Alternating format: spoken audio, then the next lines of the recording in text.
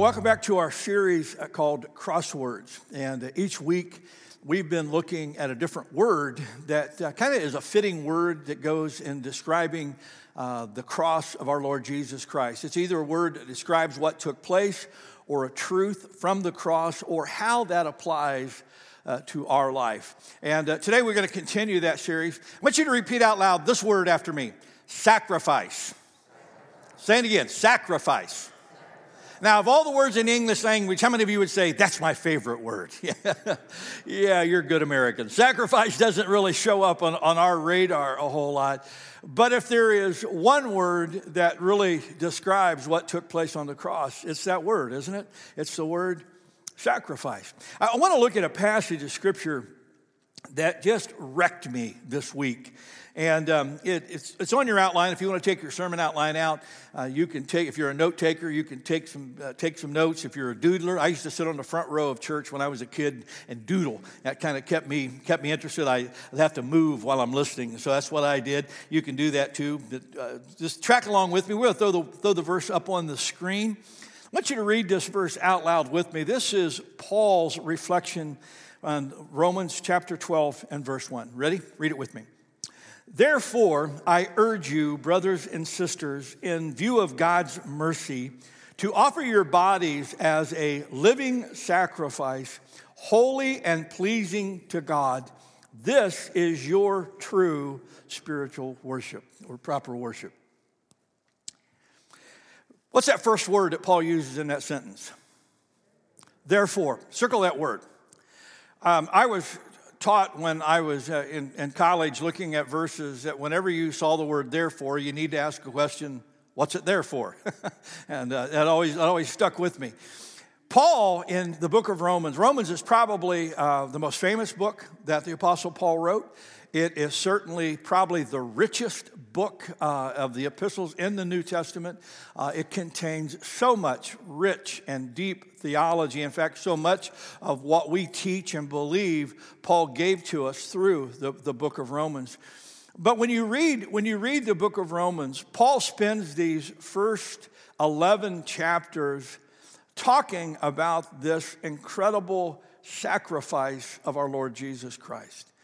I mean, he starts out in chapter 1 talking about this is a horrible world, and he talks about just all the crazy stuff that was going on then that's still going on now. And he says, we're in this place that is just anti-God. And yet it was to this very place that our Lord Jesus Christ came.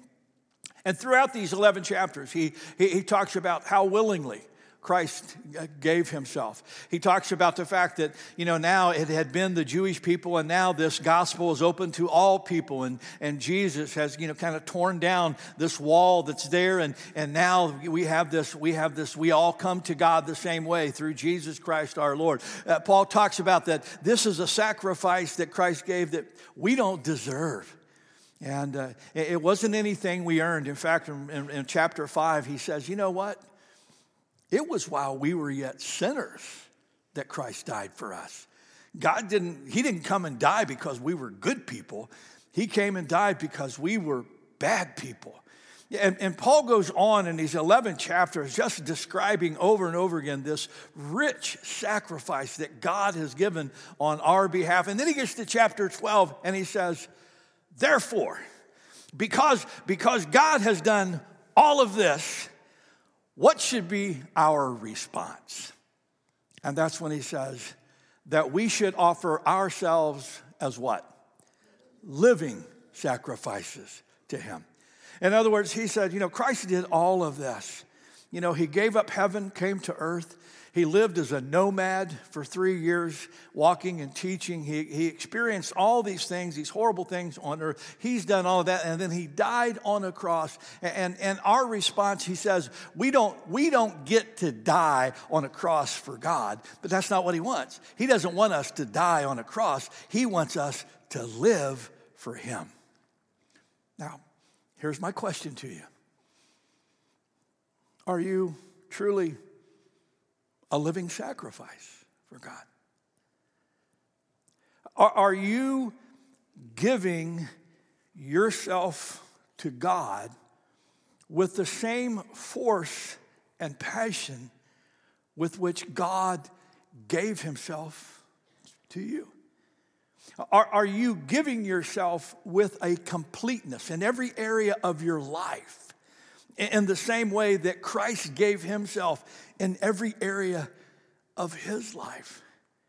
Are you living and giving and forgiving and loving? Are you doing all of those things with the same sense of sacrifice with which God did those things for us? Paul says, therefore, because God has done all of this, we ought to respond with a life. Think about this. We ought to respond with a life that reflects the death of Christ. Amen. Now, let that just sink in. And I'm telling you, this passage, you'll get it throughout the message. This just wrecked me this week as I was camping on this because of thinking about all that God has done and what we get to do in return. I love, Paul says, I urge you, brothers and sisters, in view of God's mercy. That word is actually a plural. And it's mercies, and it has a couple of different meanings. One is that God shows his mercy to us in a lot of different ways. When I thought about that, I thought, man, there must be a million different ways God has been merciful to me. I don't know about you, but just a million different ways. But it also, that plural means it's kind of a magnification. It means really in view of God's great mercy. I mean, God has done so much that this ought to be our response. Paul picks up this idea in Ephesians chapter 5. Read this with me. He says, imitate God, therefore, in everything you do. Let me stop right there. If you're a note taker again, circle that phrase, in everything you do. And then up above in that passage before, circle the word bodies. Because Paul says to offer your bodies. That word bodies, it doesn't mean just a physical body. That word bodies literally means the totality of who you are. All that you are. Body, soul, mind, spirit, possession. Everything that you are and everything that you have. That's what he says. That's why Paul says, therefore, in everything you do. Because you are his dear children. Keep reading with me out loud. Live a life filled with love, following the example of Christ. He loved us and offered himself as a sacrifice for us, a pleasing aroma to God. Now, today, I just want you to let the Holy Spirit of God just push on that idea of you, for you. And just let the Lord speak to you about your own walk with him. And just ask this question, am I, in every area of my life, in everything that I am and in everything that I have, am I living a life worthy of the sacrifice for which God has given me? Am I giving him in my life what he gave me in his death? All right, I know what you're thinking. You're thinking, boy, Pastor Steve, I picked a fine day to come to church. Man, can't you talk about something easy? No, because the cross wasn't easy. You know, I know sacrifice just completely goes against our American way of thinking. Look at me. We have no idea what that word means. We live such comfortable lives. And if we're honest, come on, it's just us. If we're honest, most of us Christians really don't live as sacrifices before God. We don't live that way. We don't love that way. We love easy people to love. We don't love the hard people to love. You know, we love people in our family that we like, and people who love us back. But, you know, when Jesus starts calling us to love our enemies and love people who are, you know, far from God that do these horrible things, you know, I don't really want to love those people. Well, no, God loved them, and he says, you know what, we need to do the same. When he talks about giving our all, it's so funny because if we're honest, come on, it's just us. I've been in ministry 42 years. I get this. Most of us don't even tithe, which the Bible says is giving 10% of our income back to God. Most of us don't even follow the Old Testament law. Most of us, if we're honest, we tip God. We tip him. Because we really don't consider our incomes his income. We consider it our income. And we certainly don't understand what it means to sacrifice in that realm. We don't live, we don't give, we don't forgive as God forgave us. Those are the things that really bring the sacrifice home. And again, I know you think, man, Pastor Steve, you're asking me to do some really hard stuff. I really am. But I want to take that challenge one step further. I want to challenge you in the way that you do that. Are you ready? I know. Lock the doors back here, please. Don't let anybody. Here we go. Hold on. I'm going to talk fast, so stay with me. Here's the first thought I want to give you. When we talk about sacrifice, our sacrifice, believe it or not, it should be an act of love. Of love. I am not asking you today to give to God or forgive as God would forgive or love as God would love. I'm not asking you to do that as an obligation. If you're doing it as an obligation, it's a wrong motivation. If you're doing it because God commands it and you're going to have to do it, if I'm going to have to be here, I'll do it. I'll be here anyway. I know, if you're going to do that, that's not the way. We want you to do this. God wants you to do this because He gave out of love. He wants you to do this out of love. Look at the passage of Scripture. 1 John 4:10. Read it with me. This is real love. Not that we loved God, but that He loved us and sent His Son as a sacrifice to take away our sin. This is real love. And that's the way we ought to love. John 3:16, you know this verse, read it with me. For God so loved the world that He gave His one and only Son. Love was the motivation for God to do everything He's done. And that should be our motivation, because in response to His love, we ought to love Him in a way that lavishes ourselves upon Him. I read this. This gal wrote a blog. It just crushed me.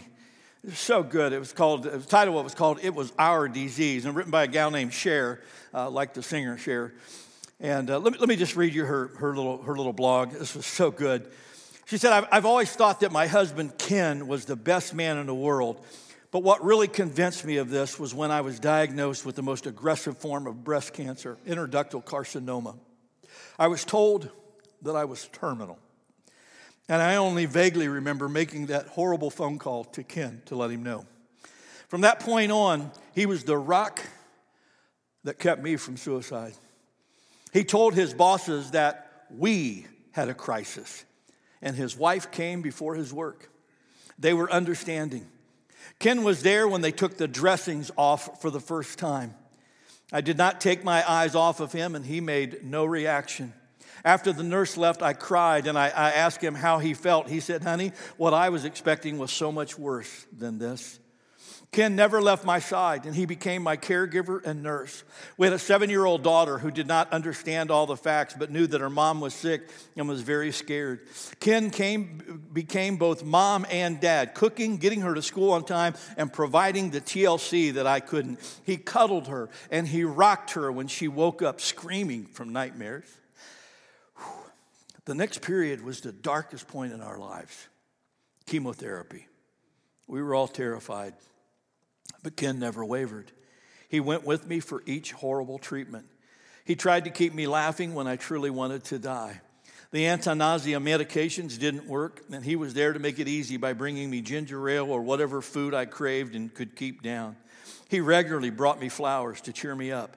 When my hair fell out, I was devastated. Ken bought me silly hats, and he would caress my hand and just say that meant that the drugs were doing what they were supposed to do and that it was curing our cancer. This killed me. She said, during one emotional time, I looked at him and I said, why don't you just start looking for a whole woman? And with tears in his eyes, he said, Cher, you're my other half. I have no need for someone else. And he finally convinced me that he had taken his wedding vows of 22 years ago seriously. We had had our share of the better, but now I think we've had our share of the worst. The oncologist told us that she believes that I am cured. Ken truly never complained, always tried to meet my needs, no matter how obscure or unreasonable, and loved and supported me through it all. He managed to work a full-time job at both his place of employment and at home. He put most of his life on hold for me. Now it's almost 3 years later, and this year we celebrate our 25th wedding anniversary and are planning to cruise in Alaska.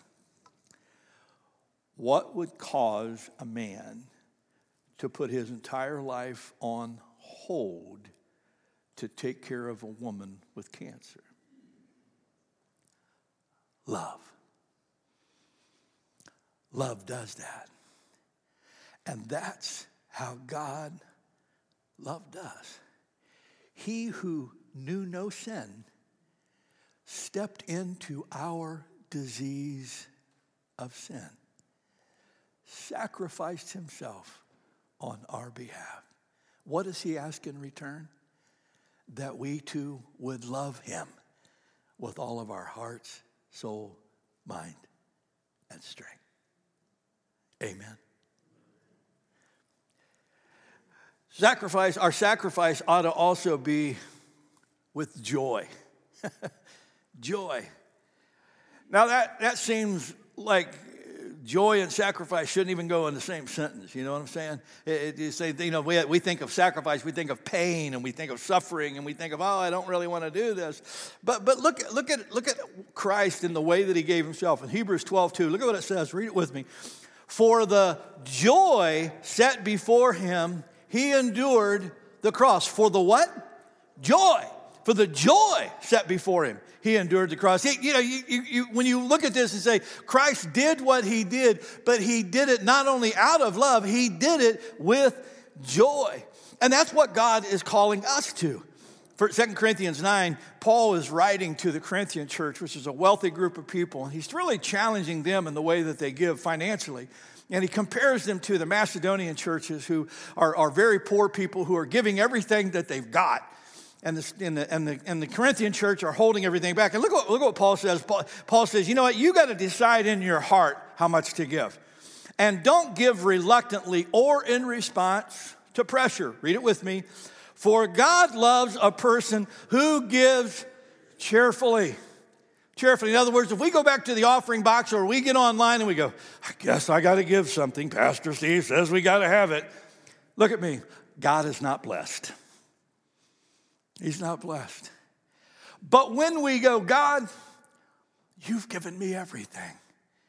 Everything that I have has come from you. It is such a joy for me to help promote the work of your kingdom here on earth. That's the kind of heart that God is looking for. Does that make sense to you?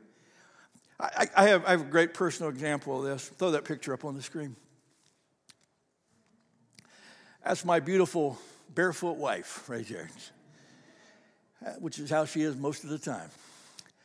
Last year for my birthday, Wanda decided to do something special for me. She decided that she was going to get my college jersey that we had stuck away in a box and fix it up and put it in a frame. I was the first player from Mid-America Christian University to have their jersey retired. And so Wanda wanted to do something that just kind of honored my time as a basketball player and all of that kind of stuff. So she got out and she had it. I mean, the thing you can imagine, this thing was old. Look at me, old.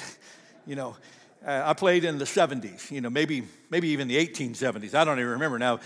But she took it. She had to stitch the letters. I mean, the numbers back on. I mean, she had to stitch those on. She had to repair. She spent all this time, doing this, and then put it in this beautiful glass case. Then she got this collage of cave drawings. I mean, pictures that were there.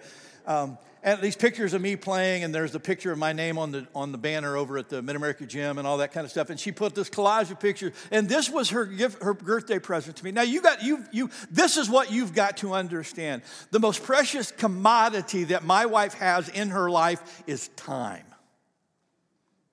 She works full time as a therapist. She teaches a class on Sunday mornings every week that she prepares hours for. She's been teaching this past year. She's been teaching Bible Quest for the kids on Wednesday night, which takes hours to prepare for. We have our grandkids that live around the corner for us. We have them 4 nights a week. Then she's got high maintenance me, to take care of.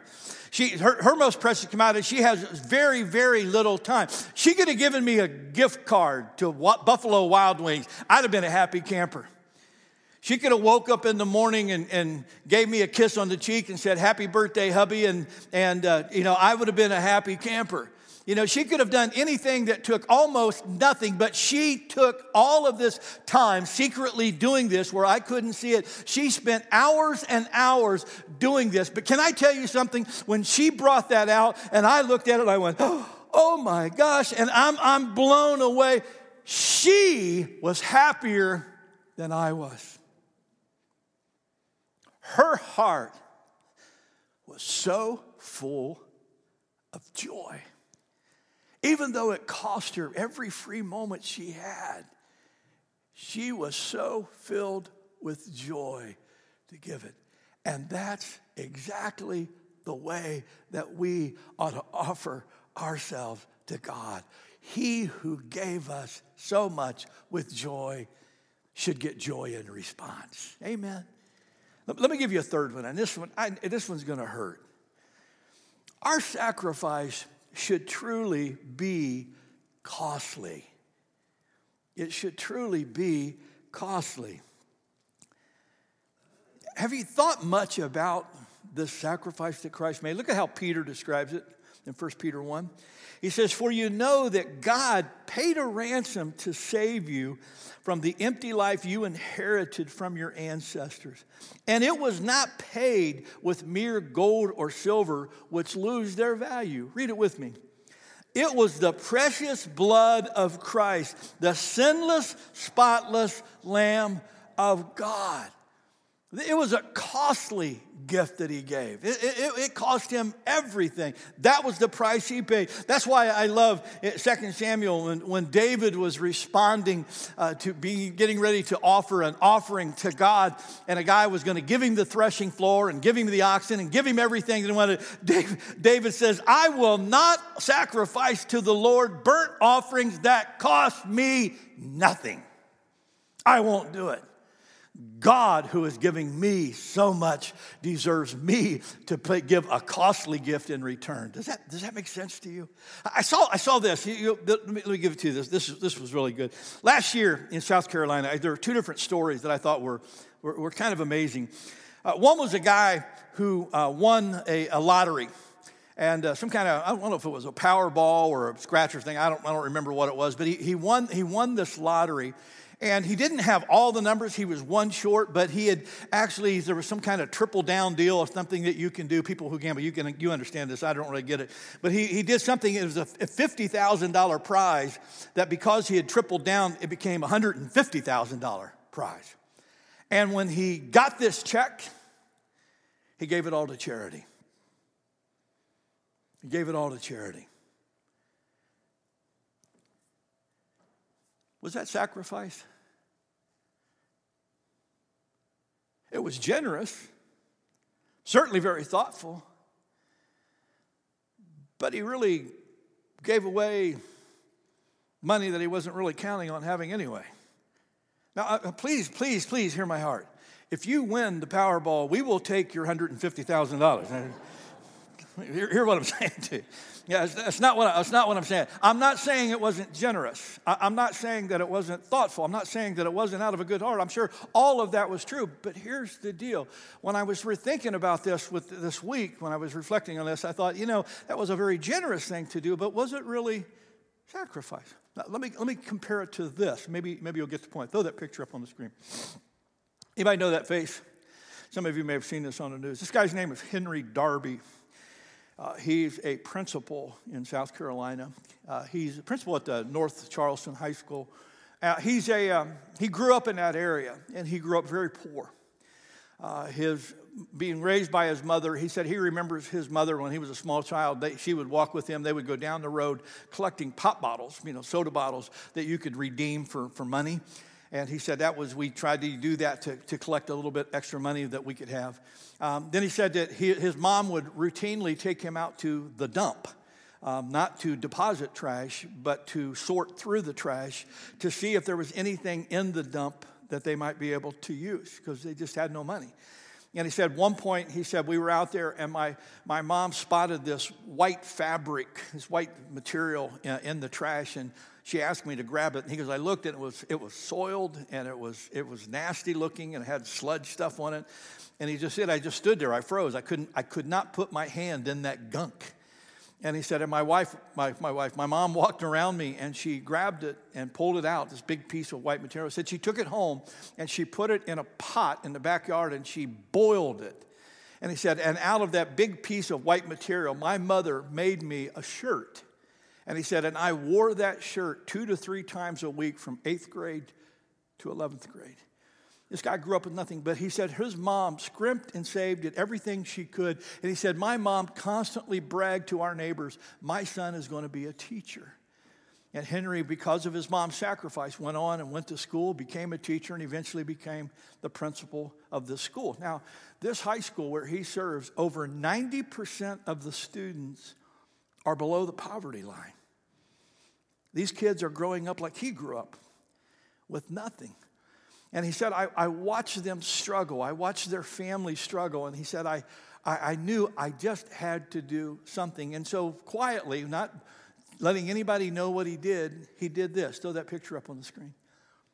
He took a night job at Walmart for the sole purpose of donating all of the money he made to the kids in his school and their families who needed a little extra help.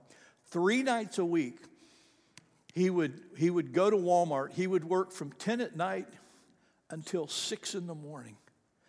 And he didn't tell anybody what he was doing. He was just very quietly doing this until one night, some kids from the high school spotted him stocking shelves in Walmart, and they're like, Principal Darby, what are you doing?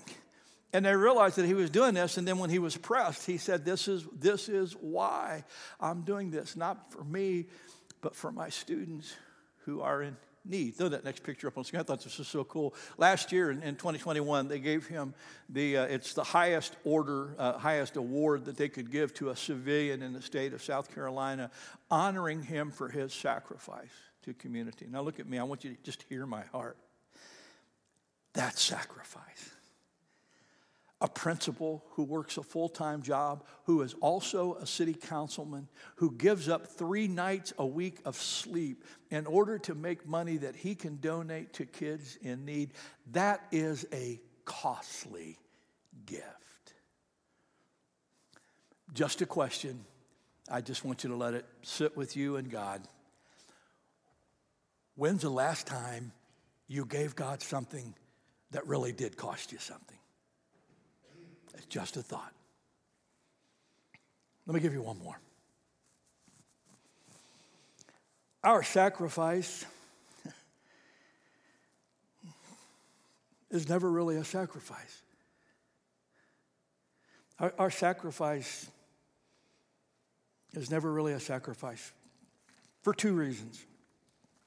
One, everything that we have in our lives, where did it come from? It came from God. That's why David in 1 Chronicles, when his people were taking up an offering to build this temple for God, David's prayer to the Lord says, but who am I and who are my people that we could give anything to you? Read it with me. Everything we have has come from you, and we give you only what you first gave us. You see, everything we give or everything we do is not really a sacrifice because our lives have come from God. Our possessions all belong to Him. Everything that we are, everything that we have, it came from Him. We're only giving Him back what He gave us. Silas, what's your favorite car? If you could have a dream car right now, what would it be? Lamborghini. I like how you think, bud. If I bought a brand new Lamborghini and I gave you the keys to it, and I said, I want you to keep this for me. Drive it do whatever you want. Drive it, Silas. This Lamborghini is yours, bro. But I came back and I said, hey, I'm going to need to drive that Lamborghini 1 day a week. Would that be a sacrifice for you? Oh, why? Well, it's not your car. It's still in my name. Dude, you're only 15? You can't put a car in your name. You don't get that car. What's wrong with you? But you see, it's like we think about that. We think, gosh, if you gave it, I could drive this every day, and you only ask for a portion of it back. What kind of sacrifice is that? I mean, if I bought it and I scrimped and saved and it was mine, yeah, but you know what? This is God's. It's not really a sacrifice. Can I give you one other one? Whatever we give to him will never compare to what he's given to us. Amen? I'm going to ask my prayer partners if you guys would come on forward and just be available. In a moment, we're going to have a time of prayer. I was sitting with this verse yesterday morning while Wanda was running on the treadmill. And I was just letting God speak to me. And you know what I realized? I have no idea what sacrifice is. I have no idea. As much as I've given, as much as I've done, all the places I've left to go where I believe God is calling me to go, you can add all of that up,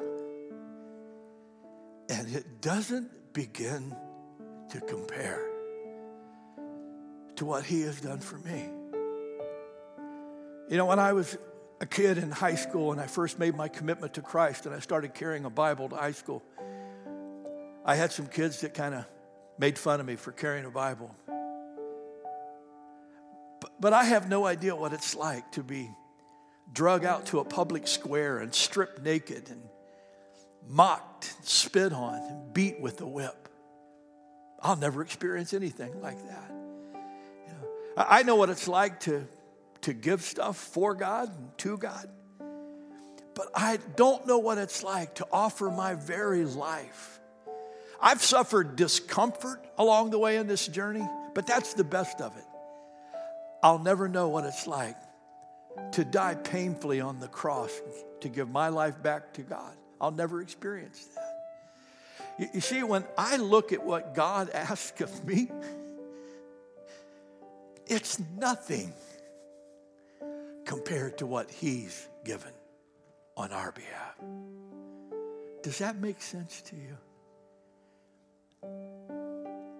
Therefore, Paul says, in view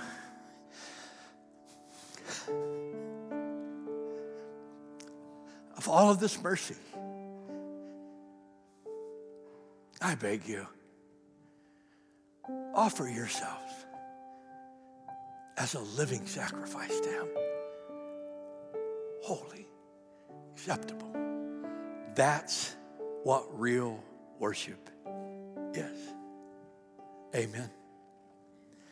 Rachel's going to lead us in an old hymn called Consecration. It says, my life, O Lord, I give to you, my talents, my time, my all. I want this to be your prayer of commitment today. We've got prayer partners here at the front. If there's anything going on in your life that you would just like someone to agree with you in prayer about, could be a health issue, a financial issue, a relational issue, a spiritual issue, doesn't matter what it is, they'd be more than happy to pray with you while we're singing this song. Don't miss this opportunity to lean into the Lord. Sit with this concept this week and just let the Spirit of God speak to you. What does it really mean to be a living sacrifice? Well, that's our prayer today, God. We give ourselves back to you in response to your offering of yourself as a sacrifice for us. All that we have, all that we are, all that we will be. Lord, I pray today that if there's anyone watching online or any person in this audience today that has never received the sacrifice that you offer, that today would be their day. That they would know that the God of heaven loves them more than they could possibly imagine. And that today, Lord, your arms are open wide. You have paid for everything that they've done. You have bought them a new life and a second chance and a fresh start. And I pray that you would just help them to receive that, and that they too would just simply offer you their lives in return. For us, God, I pray that you would just nudge us this week in a country that thrives on being comfortable and coddled. We pray that you would teach us what it really means to live as living sacrifices. Help us to understand what it means to give and to serve and to forgive and to love in the same manner that you did for us. Father, we love you so very much. Help us to live with the same commitment and passion that you died for us. In your precious name we pray. Amen.